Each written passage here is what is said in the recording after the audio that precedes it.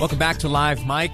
In a moment, we'll be speaking with Rob Latham, a libertarian running in the 2nd Congressional District. Something interesting about his campaign and his effort to secure himself a seat in the United States House of Representatives is that he will be participating this year in the Utah Debate Commission's sanctioned debate.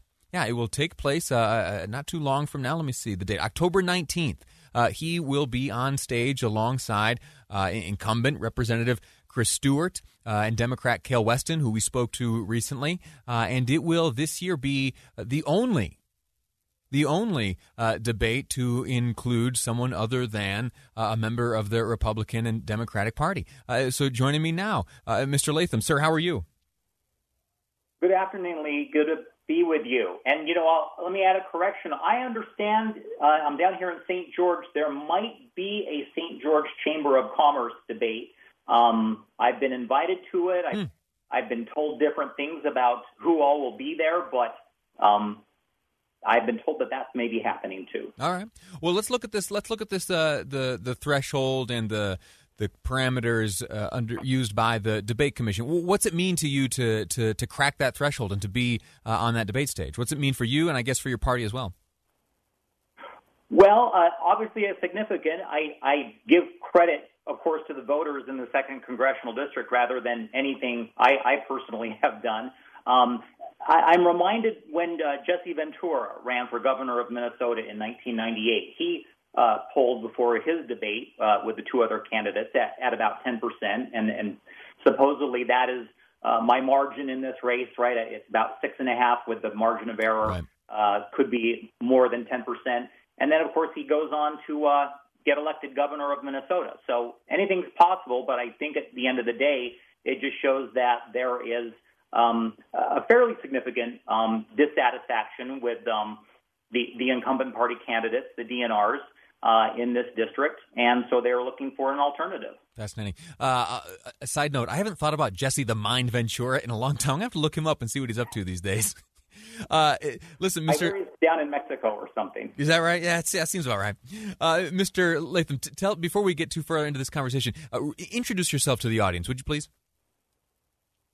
Sure. So I'm a born and raised in Utah resident. Actually, I was born in this district at what used to be called Holy Cross Hospital. I think it's now called Salt Lake Intermountain Regional Medical Center, and grew up in the Salt Lake area, even lived the past several years in Bountiful before then moving down to St. George about 11 years ago. And during all that time, it's been in the same 2nd Congressional District, even though 300 miles separates Bountiful from St. George.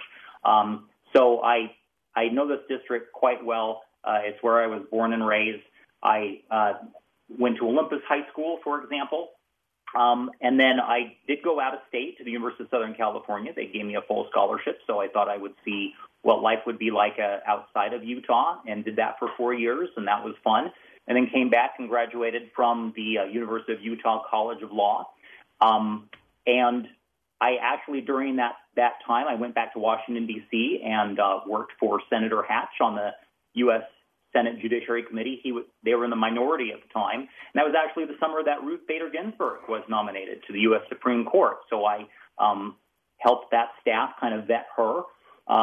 And so that was an interesting experience. And when we weren't dealing with that, we were dealing with other issues. By the way, so Joe Biden was the chairman of the U.S. Senate Judiciary Committee at that time. So it's very interesting to see how things have shaped up in the 2020 election since my time back there in Washington, D.C. Absolutely fascinating. And I'm sorry to go down this rabbit hole with you, but you participated in the preparation of questions asked of Ruth Bader Ginsburg during her confirmation hearing, huh?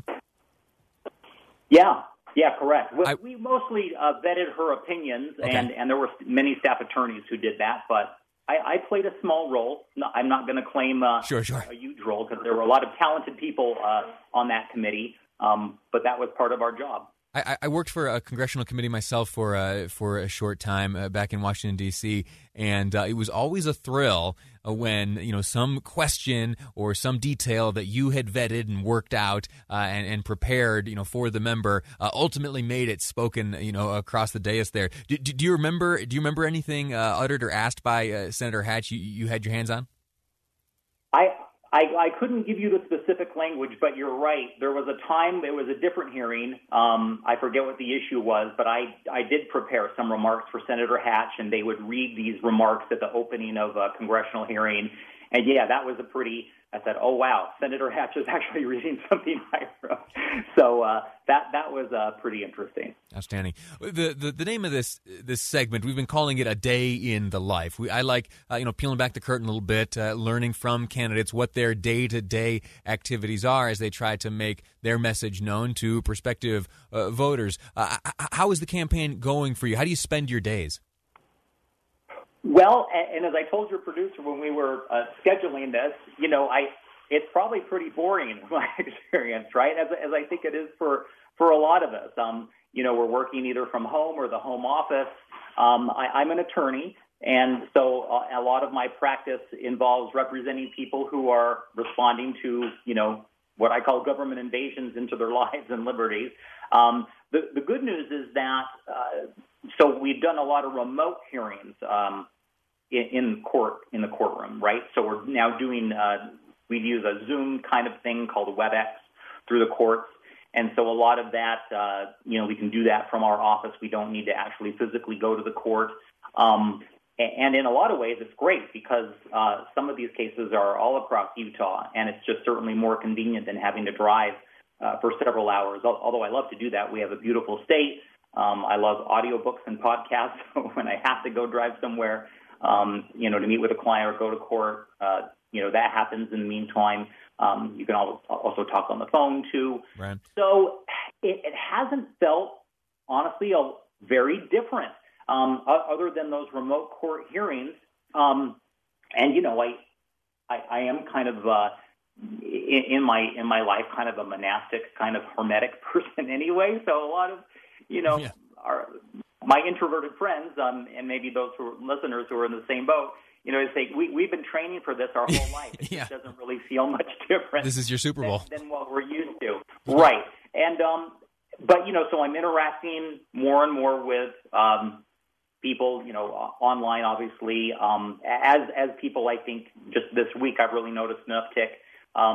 They send questionnaires, they send invitations to events.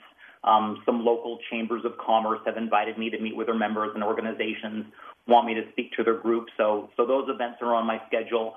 And I have questionnaires. When I have a questionnaire, I'll post that on my website, freeutahns.org or freeutahns.com. It doesn't matter which one you use. And so that way I think I'm getting my views out there. And then, of course, we'll have the debate on Monday, October 19th. Last question before go ahead. Yeah. Well, I was just going to say, when you're in my situation when you have limited resources, although I, do have some, I am trying to, and I have campaigned in the past, I'm trying to do a zero landfill campaign because it's been so disheartening to me when the campaign's over and you have to pick up your signs and your literature and, it just all goes to the landfill. So, yeah, trying to do that as environmentally consciously as I can. Yeah. Last question I'll ask. You, as I mentioned at the onset of this conversation, are in a unique position where you are really the only third-party candidate to participate in any of the Utah Debate Commission sanctioned debates of this year as you run for a seat in Utah's 2nd Congressional District against Republican Chris Stewart and Democrat Cale Weston. How do folks respond when you present yourself to them for the first time and say, I'm a libertarian running for Congress? Do they respond to you at all saying, well, hold on a second, Utah kind of has this historic trend where we send Republicans to Congress from this district, and you think you can pull this off? Well, I remind them that I think Utahns are already fairly liberty-minded, even though they might not have the capital L libertarian associated with that. If you recall, we had former state senator Mark Madsen, who left office as a capital L libertarian. Right. And so I just think with our, we have the Libertas Institute, And I think there's a lot of people in elected office who would consider themselves even small L libertarian. So I think as long as, we find common ground, and it depends on the individual, I do a lot of listening and their concerns and talk about a libertarian solution rather than, you've given the DNRs a chance to solve your problem. Is there a libertarian solution that might be better? So I think that's just common, persuasion that all of us are going to engage in when we're meeting people. I recognize that I may be the first libertarian that a lot of people will meet, and I want to listen to people's concerns. And if the district decides to elect me and send me back, I think as constituent service, you do a lot of listening, and you try to help people solve problems. And that's what I do as a lawyer, and that's what I would be available and hope to do in Congress. Rob Latham, we're running for Congress as a Libertarian in Utah's 2nd Congressional District. Thanks for the time. And you know what? Sometime, why don't you and I get on the phone together off the air, and we can trade war stories from working back in D.C. I'd love to hear. I'd love to hear more about the RBG confirmation hearing. Sounds fun to do, Lee. That was a fun summer. I bet. All right, we're going to take a break. When we return, we're going to have a look at some of President Trump's remarks from last night. He was asked about what a transition of power might look like, and I have some caution I would like to give. I think that there are some making a much bigger deal about this than should be made. I'll explain what I mean next on Live Mike. I'm Lee Lonsberry, and this is KSL News Radio.